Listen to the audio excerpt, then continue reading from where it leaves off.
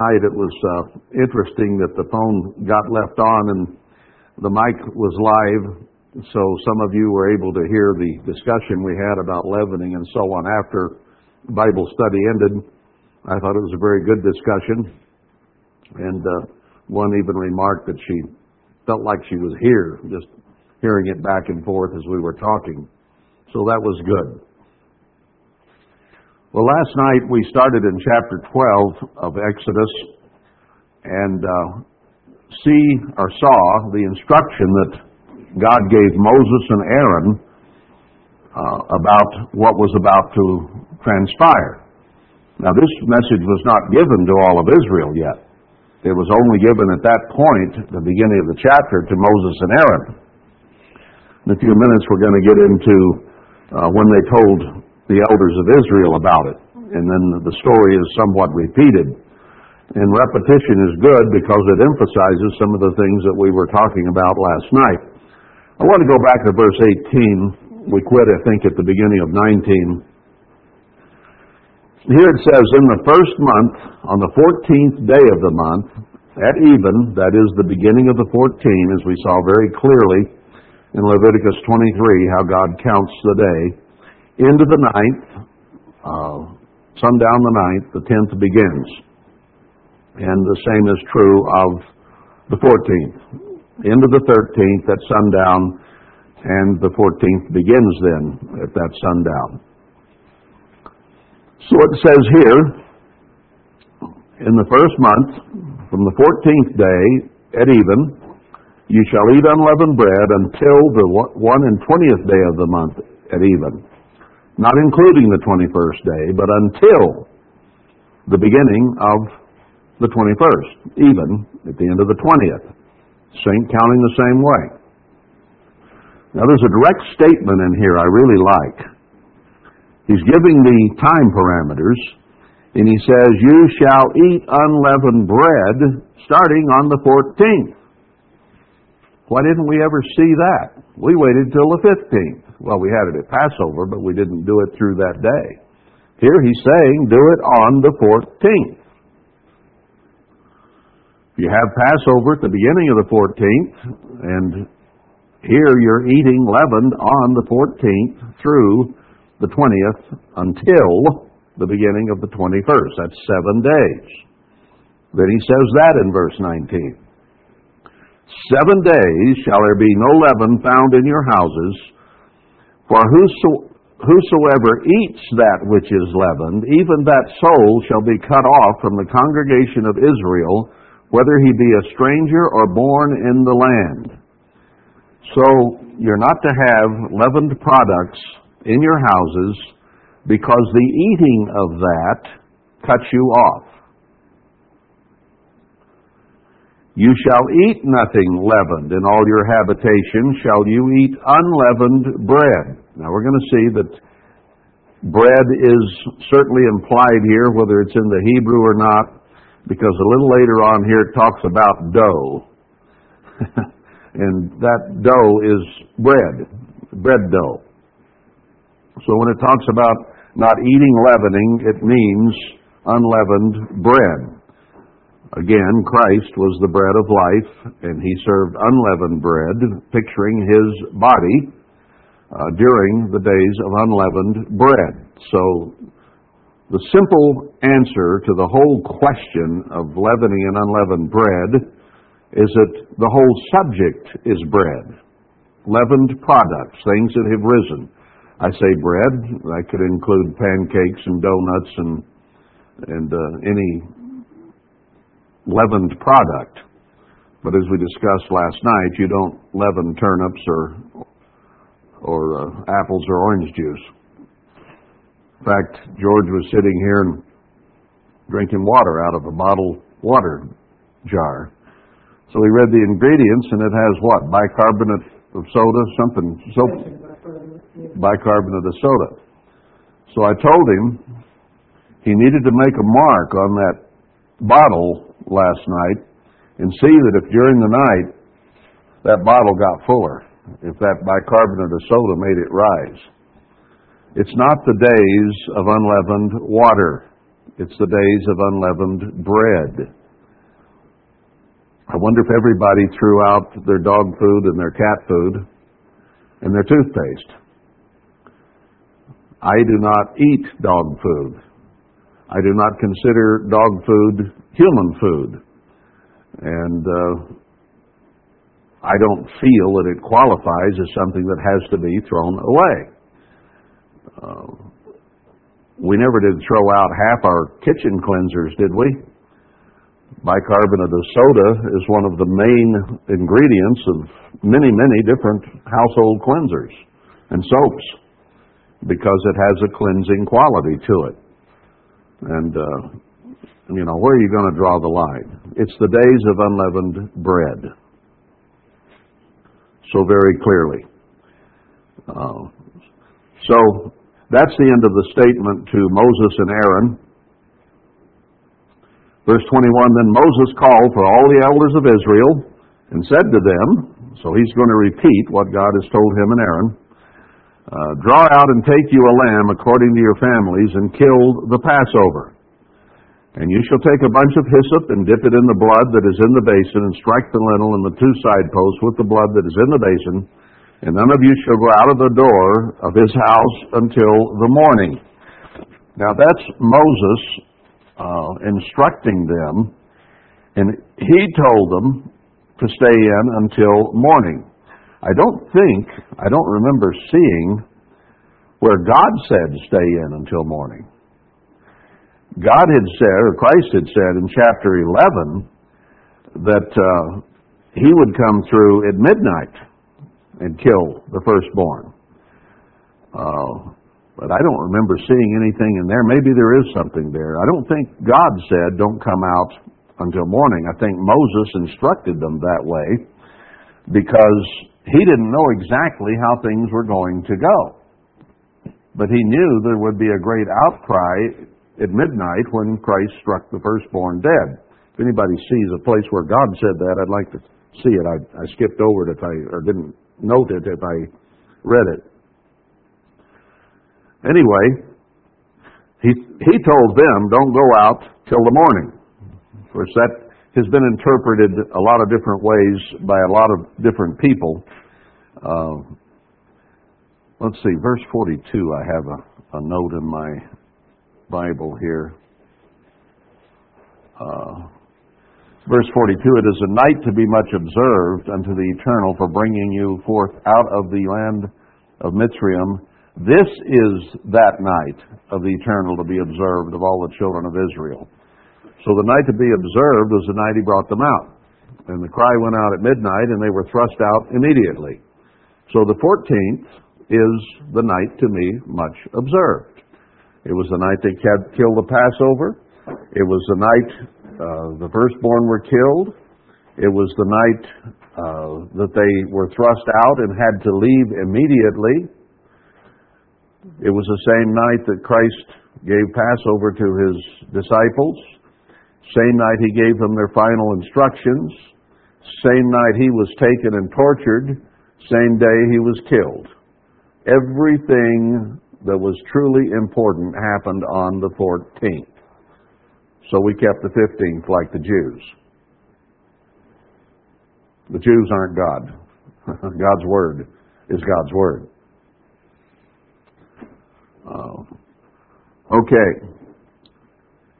Then he tells them in verse 23, for the Eternal will pass through to smite the Mitzrayimites, and when he sees the blood upon the lintel and on the two side posts, the Eternal will pass over the door and will not suffer the destroyer to come into your house to smite you. So that blood meant something. It meant you lived instead of died, just as Christ's blood means we can live instead of die. And you shall observe this thing for an ordinance to you and to your sons forever. This thing, what thing? Being spared from death. That's the subject there. We're to observe the Passover, our salvation from death, our sins forgiven by an ordinance forever. And we still do, don't we? But that was the night that he said back in verse 14 was an ordinance forever. So here he's repeating that. It was the 14th. That was the night that they put the blood on the doorposts. That is the ordinance you observe forever. And if the ordinance in verse 14 is the same ordinance he's talking about here, then the feast and the holy convocation apply to the same day. Can't get around that. It's there. 25, and it shall come to pass, when you be come to the land which the Eternal will give you, according as he has promised, that you shall keep this service. And they kept that service right after they entered the promised land. Read Joshua 5. It says that they kept the Passover that year when they crossed the river. And then they circled Jericho on the days of unleavened bread, and God caused the walls to fall on the seventh day. So there is a type of what had occurred coming out of Mitzrayim. They came out the first night, they journeyed for 7 days, and then they crossed the Red Sea the seventh day. So Jericho fell the seventh day. So God did miracles both at the Red Sea and at Jericho on the seventh day of unleavened bread.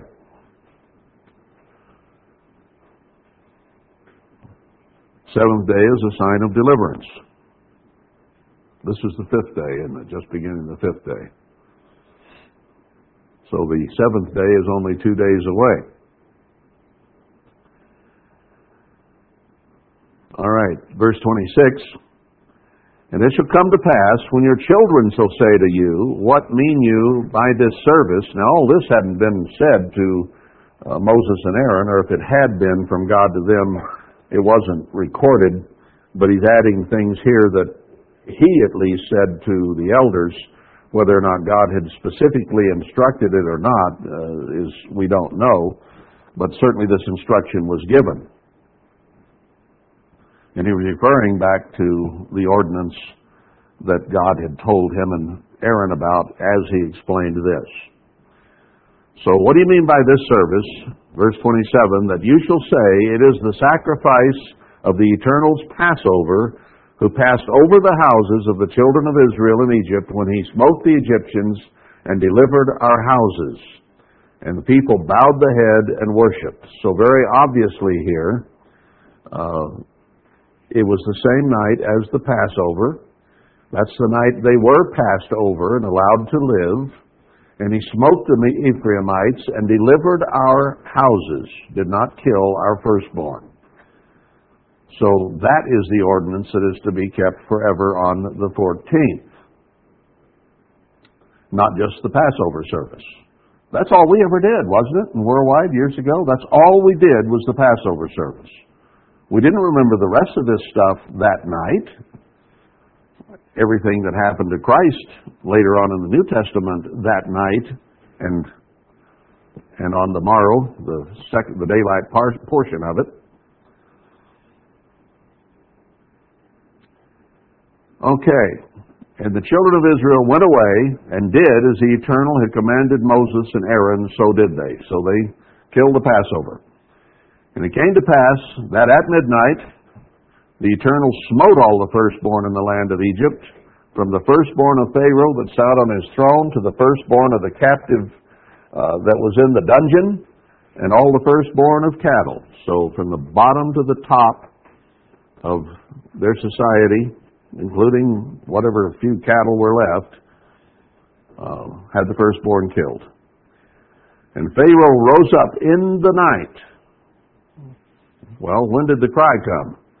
The killing occurred at midnight. So he didn't wait till 5, 6 a.m. He heard screaming and crying, and he heard screaming and crying in his own house. So he got up immediately.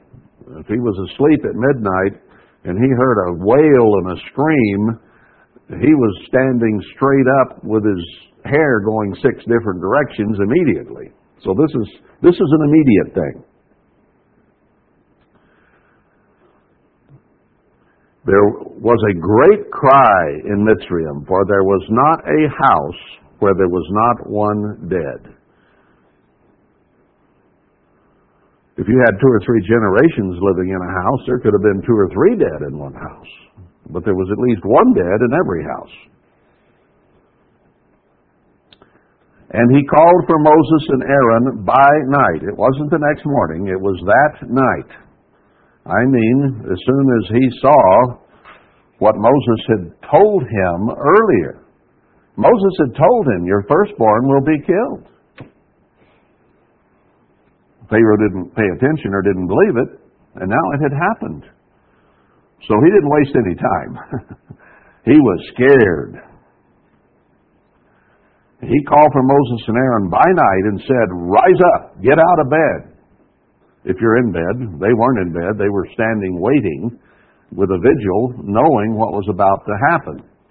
So they had their shoes on and their staff in their hand and dressed and ready to go. But Pharaoh didn't know that.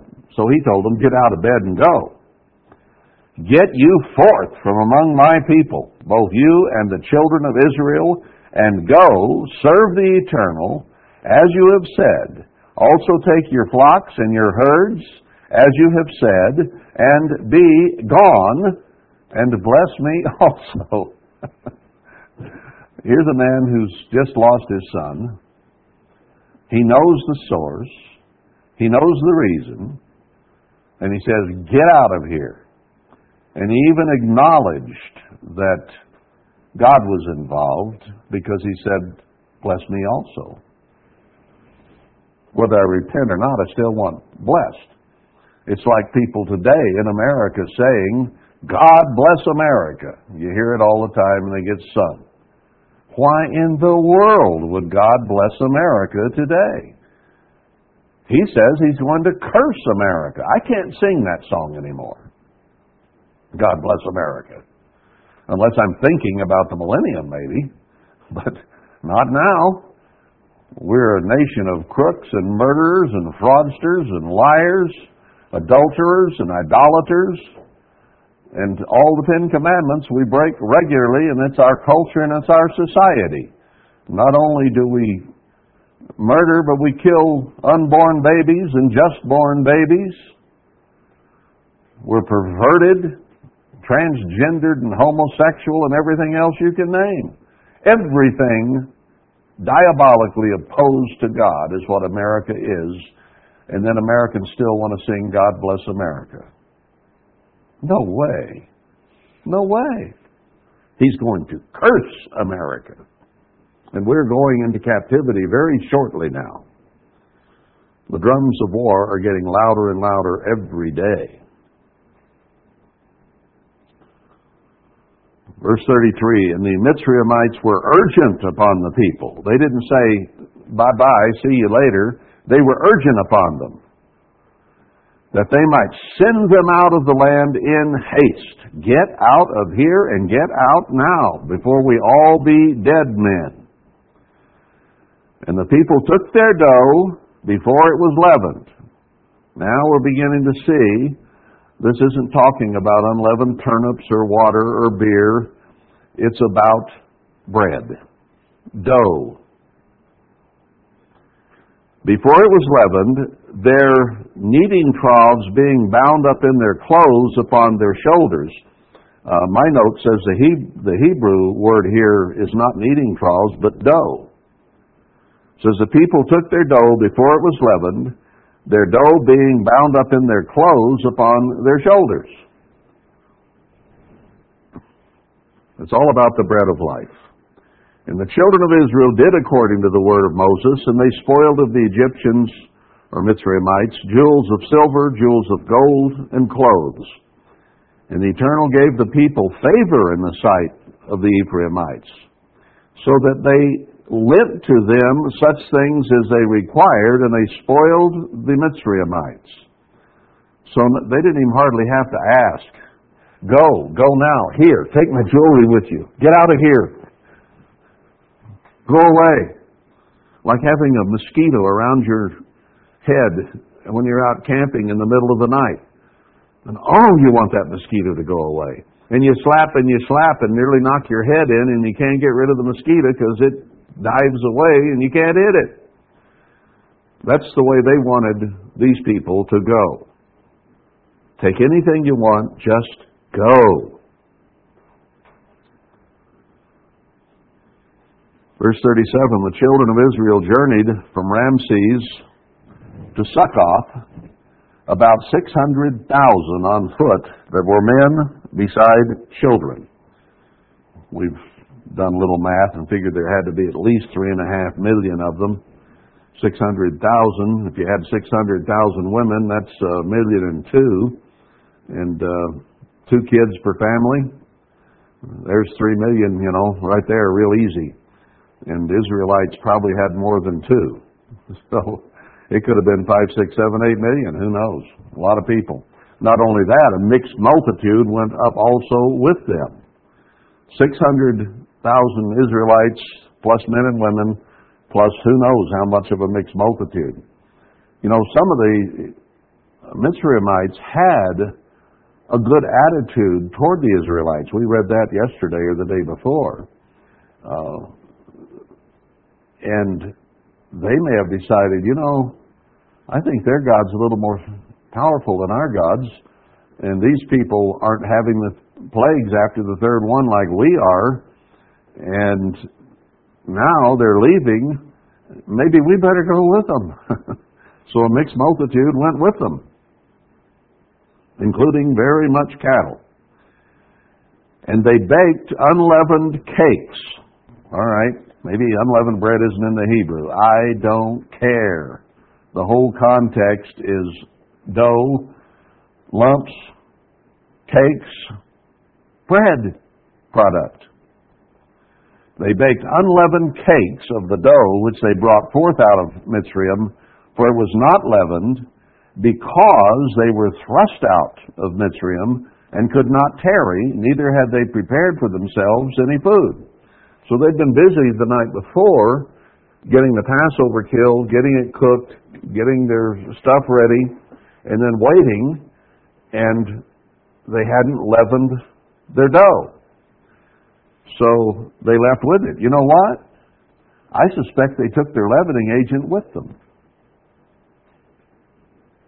They hadn't had time to let it rise, so come morning they were hungry. They went ahead and baked it unleavened.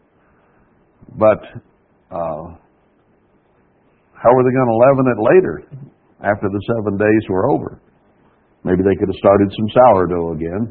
That's possible. So who knows whether they actually took the leavening agent with them or not. But they certainly weren't to bake leavened cakes or dough. And the way they were thrust out, they didn't have time to let it rise. Of course, God planned that because He was going to use unleavened bread in the New Testament as a symbol of Christ's body, the bread of life. So it's all about bread. Don't let anybody tell you it's anything other than that. Now the sojourning of the children of Israel who dwelt in Egypt was 430 years. And it came to pass, at the end of the 430 years, even the selfsame day it came to pass, that all the hosts of the Eternal went out from the land of Mitzrayim. See, when Jacob had gone down there where Joseph was, the Passover had not been instituted. But God saw to it that he arrived on Passover day. It was when he went into Mitzrayim. And 430 years to the day later, they left Mitzrayim. That 430 years is important.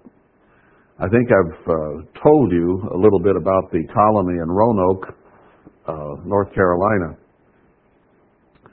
Interesting, there are a couple of former Worldwide Church of God headquarters in Charlotte, North Carolina. And there is somebody who's supposed to be from the north who comes from the east out here to lead. Wouldn't it be interesting if there is a church headquarters in North Carolina where perhaps the first permanent colony that came from England or Anglo-Saxony It's in the same area. Wouldn't that be interesting? But I looked it up again the other day, and that Roanoke colony, they tried to establish, and it didn't work at all, and they all left. Then they came back on July 22nd, guess what year? 587. 587. This is 2017, which is exactly 430 years later. What happened, and that colony apparently was successful. It got moved, but they came back to check on the people, and everybody was gone, but bad weather came up, and they never even went to look for them to see where they'd gone. But they had talked about moving the colony before the Armada sailed back to England. And they said that they would leave a sign on a tree, and the Croatian Indians were the ones that they were going back and forth with. So when they came back to check on them about 4 years later, initialed in the tree was CRO, Croatians. And they had made a deal with the captain before he went back to England, when he left them there, that if they were under pressure or attacked and were forced to leave, they would put a cross on the tree. But there was no cross on the tree. So they apparently left on their own steam and moved the colony, even as they had talked about doing, to a better place. Now, what are the implications here? I find it interesting that 1953 was the year the Bilderbergers were organized, and they have made it very clear that their goal and their purpose is globalism, that they intend to have a world-ruling empire. That they've said themselves. That's not a conspiracy theory. They are a very powerful organization today and have annual meetings in Switzerland or wherever they decide to have them each year. So the Bilderbergers, the reason I'm bringing this up is Isaiah 7 talks about the conspiracy to destroy Israel, or destroy Judah, that was between Syria and Israel back then. And then he tells us that a son, Emmanuel, will be born to us later in the chapter, and he says the other sign would be that Ephraim would be destroyed, that it be not a nation within 65 years. And I wondered, where did that 65 years fit, and what event was he talking about that would start the clock on the 65 years? Well, the Bilderbergers got together and had a meeting and formed what they intend to become a world-ruling government. And part of their plan was to kill all white folks. That's becoming obvious today, is it not? The rest of the world wants Anglo-Saxons, white people, Israelites, gone from the face of the earth. That's what they want. Chinese, the Ishmaelites, Arabs, they're all bent upon destroying us. They're invading our countries right now in order to take them over and to destroy Europe and destroy America. And we've seen a few attacks by Muslims here, and even some in the last couple, 3-4 days. It's going to get much, much worse, mark my words, because Ishmael is a wild ass of a man who hates Israel, hated Isaac, just as Esau hated Jacob. So, if you go from 1953 and count 65 years, you come to 2017. If you see the first colony organized in America and count 430, you come to July 22nd, 2017. I think that's very interesting. Remember Amos' declaration about the basket of summer fruit? And there would be no more delay. I mentioned that late last summer, thinking, well, maybe. But it seems to fit more now. Now, what happened to the Mitzrayimite empire at the end of 430 years? It was destroyed. It was almost destroyed when they left Passover night. On the seventh day, the whole army and Pharaoh were killed in the Red Sea. So the Mitzrayimite empire was essentially destroyed and defunct by the time Israel left there. Now, if these numbers fit together, and this is indeed the year, then America will be destroyed before the 65 years is complete. That means this year, 64 plus. And it also means that the Babylonian American Empire will also, which represents sin and Mitzrayim as well, will also be destroyed this year. How do you like them apples? This could be a very pivotal year. And now we have dialogue going back and forth between China, Russia, the United States, North Korea, Syria, Iran, that are leading up to World War III. But it says the woman, that was America, the modern Babylon, she's not the righteous mother of Israel at this point. She's a whore who's been whoring with the rest of the nations of the world, and she's been riding the beast. That's not a lady sitting on a horse. It's a sexual connotation of a woman straddling the beast, is what it is. And in that position, she controls the situation. But the beast and the false prophet hate her and will kill her. So before World War and the global thing takes over, America has to be gotten rid of. We're the only thing standing in the way of their new world order. And our leaders will sell us out, and I think are at this moment. Have been for years, but it's being finalized.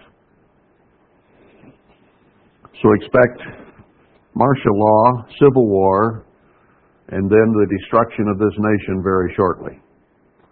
And those numbers may all fit together, and it could very well be this year. So, if the gathering comes after Passover, as seems maybe to be the case in Isaiah 52 and 53, could it be by July 22nd, the same day that the colony was established, the colony is destroyed, and God's people begin to gather?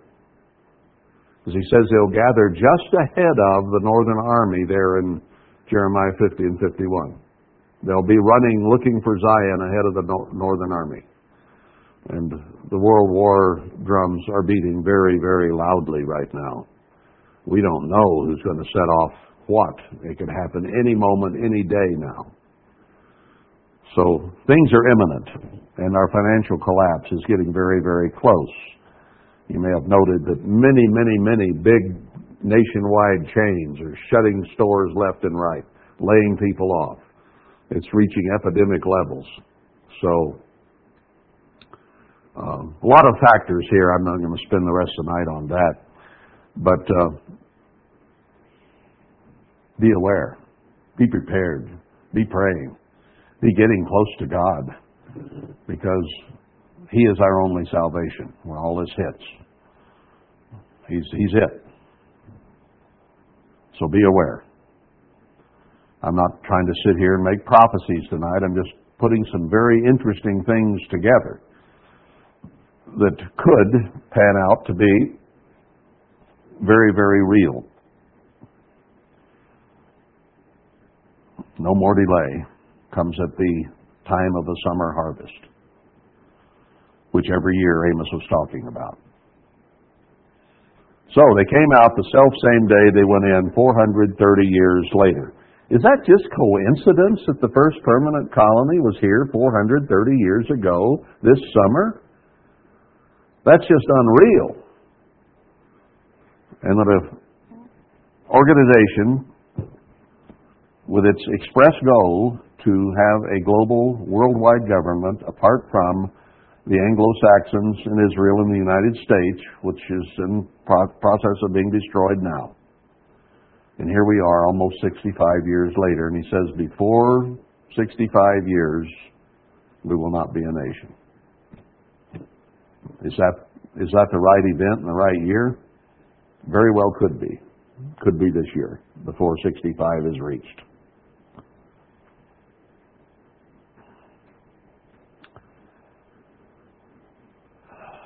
Okay. It is a night to be much observed. When is? The self-same day that you left the land of Mitzrayim. When was that? Midnight on the 14th. That night is a night to be much observed. That's the night everything happened. That's the night that's the memorial. That's the night that this all occurred. Unto the Eternal for bringing them out from the land of Mitzrayim, this is that night. The night He brought them out, this is that night of the Eternal to be observed of all the children of Israel in their generations. The only way I can see how Herbert Armstrong missed this is that he had been following, as he learned about Passover and unleavened bread and all that, he immediately turned to the Jews and saw what they were doing. So he was going to do it the way the Jews did. They were supposedly, to him at that point, the authority. So he would have looked at what they did. But then he made an interesting study and saw that it happened at the beginning of the 14th. So he says, well, we got to keep the Passover at the beginning of the 14th, and then we'll do the rest like the Jews. I don't think he really read this in between carefully. Obviously he didn't. He was a smart man. He must just have glossed. Have you ever glossed over anything in the Bible, not read it, not noticed what it was really saying? I have many, many, many times. And then after the 100th reading, I say, what? I never noticed that before. I think God caused this not to come out until now for His reasons and His purposes. But that was the night.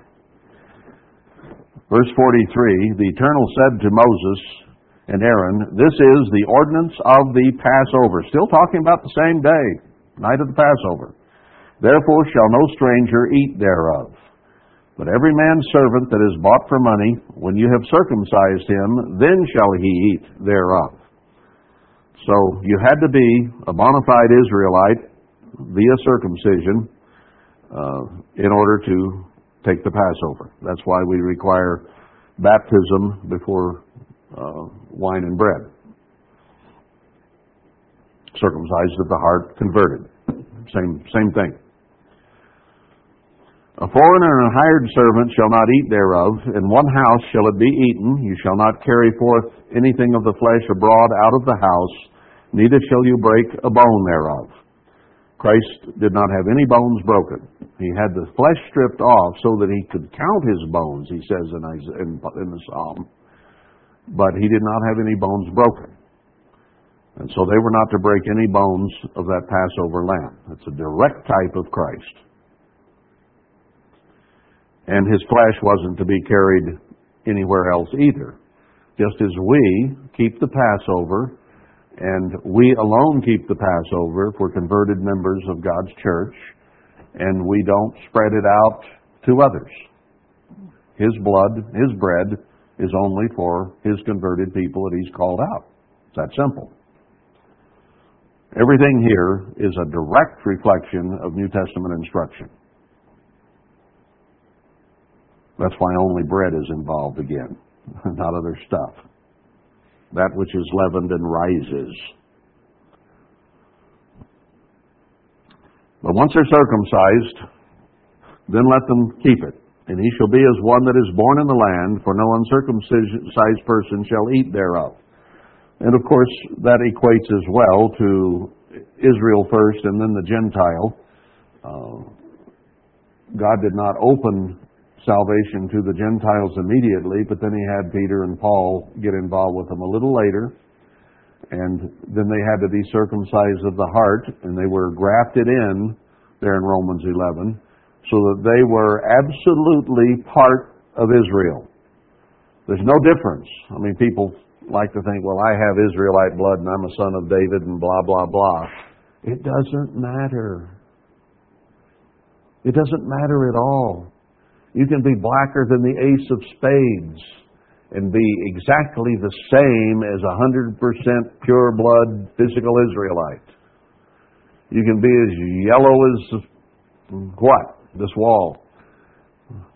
And still be a full-blood Israelite. Racism and race do not enter into the spiritual equation whatsoever.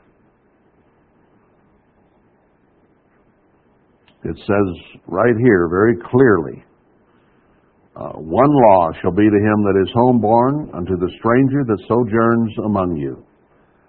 So they were to be equal in every way as one born in the land, born of Israelite blood. Okay? We have no room whatsoever for any form of racism within the body of Christ. None. Get over it if you have a problem. And that goes both ways. The fair-skinned cannot have any racism toward any other color, and any other color can't have racism in reverse. It works both ways. Whoever you are, whatever color you are, get over it. That's what God says. You graft a branch into a tree, it becomes part of that tree. It's the same.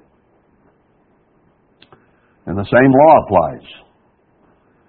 Verse 49, one law shall be to him that is homeborn, and unto him that sojourns among you. There's no room for Sharia law in our country. No room whatsoever. What law should govern our country? God's law. This Bible. Sharia law does not include the Bible. So there is a statement right there that allowing Sharia law in here is clearly against God's will. Don't let the wrong people hear you say that because, that's not politically correct.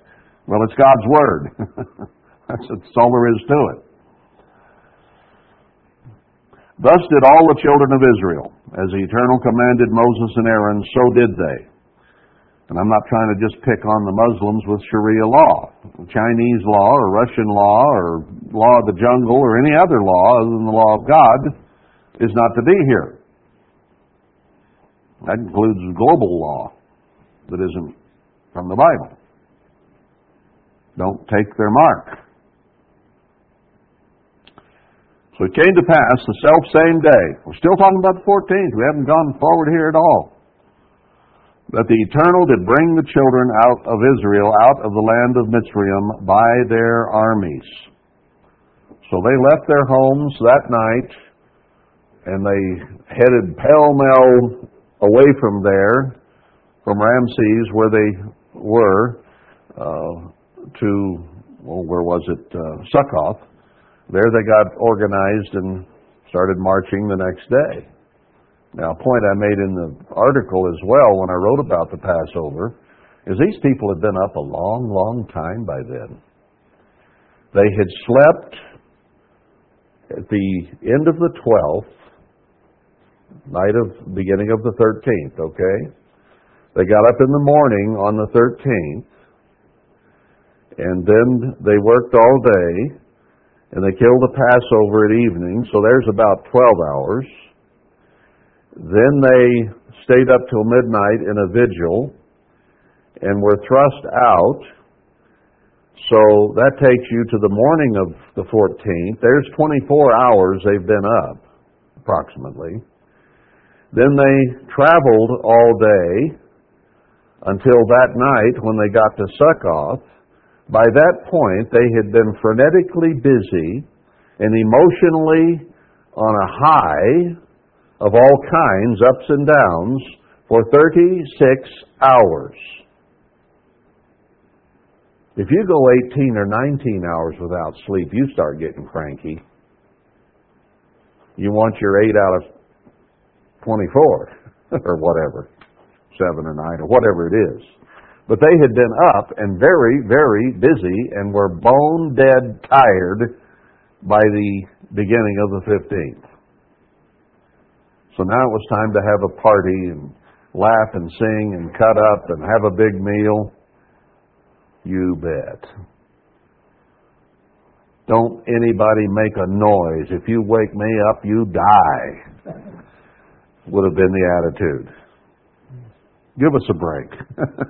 That couldn't have been the situation. Anyway, getting down to chapter 13 now. In the Eternal, that's the end of his instruction to the elders, and then that happened. And the Eternal spoke to Moses, saying, Sanctify unto me all the firstborn, whatsoever opens the womb among the children of Israel, both of man and of beast, it is mine. He had just killed all the firstborn of Mitzrayim. And now he says, all of you who are my chosen people, I want your firstborn sanctified to me. It's the same with tithe. The first tithe is his. He then assigns it to the ministry. But when he draws his 10% people to a place of gathering to build his temple, it's going to be 10%. Isaiah 6, end of the chapter, I think it is. 4 or 6. He gets his tithe first. And there's another place where he says that even here in the end to give his tithe to the Levites. Anyway, he is going to have his tenth. There are so many arguments against tithing being done away, It's just part of his whole system, always has been. He didn't do away with it. Anyway, firstborn's mine. Is Christ the first of the firstborn? He's the Father's. Was he the firstborn of many brethren? Yes. If we're some of those firstborn, we belong to God. We'll be the bride of Christ. And once you get past the firstborn, the first fruits, 144,000 only, Revelation 7, then the rest aren't firstborn. So God is sanctifying the firstborn to himself in ancient Israel and again in the New Testament. This story here and the New Testament are direct mirror images of each other. The types are all perfectly aligned. It's just you go from a physical to a spiritual meaning. That's the only difference. Well, the actors on the stage are different, but what I mean is the story is the same. Anyway, verse 3, Moses said to the people, remember this day. Which day were they to remember? The 15th? Remember this day in which you came out from Mitzrayim, out of the house of bondage, for by strength of hand the Eternal brought you out from this place. There shall no leavened bread be eaten. No leavened bread to be eaten on the day he brought them out. And he did bring them out by night. He's very clear. He says that 2 or 3 different times. I brought you out by night on the 14th. And that is the day that you start eating unleavened bread. And it's the same day you came out of bondage by strength of God's hand. His hand smote the firstborn, and that is what got them out. They didn't leave on the 15th. There's no event here that occurred on the 15th that by the hand of God delivered them. The event that occurred when God delivered them by a powerful hand was the striking of all the firstborn of the Mitzrayimites, and they were thrust out immediately that night. How could this be any clearer? How did I misunderstand it for 50 years or more? This day came you out in the month of Abib. Night to be observed, night to be remembered, night to be sanctified, holy convocation, feast, and ordinance forever. We hadn't even got to the 15th yet. This is the day you came out, in the month Abib. And it shall be, when the Eternal shall bring you into the land of the Canaanites, the Hittites, the Amorites, the Hivites, the Jebusites, which he swore unto your fathers to give you, a land flowing with milk and honey, that you shall keep this service in this month. Still keep it in Abib, which equates roughly with April. Land of milk and honey, a blessed land. That's America. It ain't the Middle East. Sorry. And are we not? I think right here in the Utah area, we are among the Ammonites, the Moabites, and the Amorites, and maybe others as well.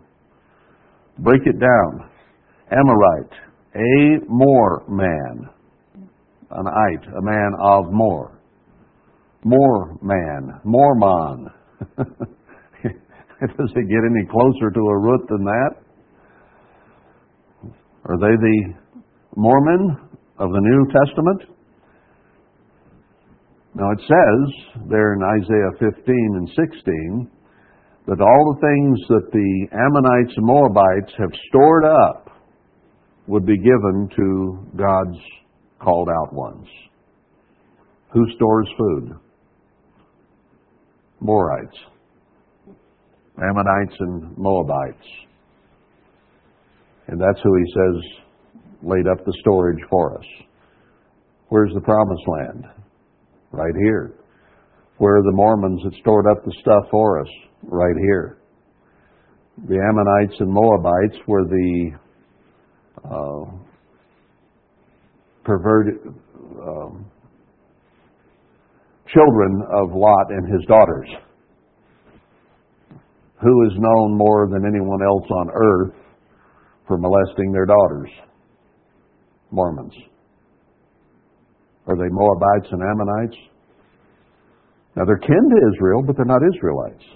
Lot was Abraham's nephew, wasn't it? So same family, but a different line. So that's why you have a lot of these blonde, blue-eyed, Israelite-looking Mormons. So they're the same family, but they're not Israelites. Don't tell them that, though. They would not like to hear that. You would be cast out immediately.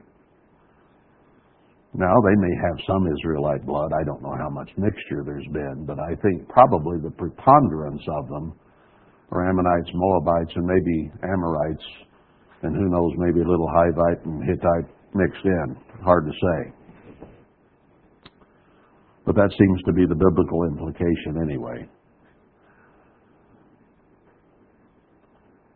So they would go into those people's land.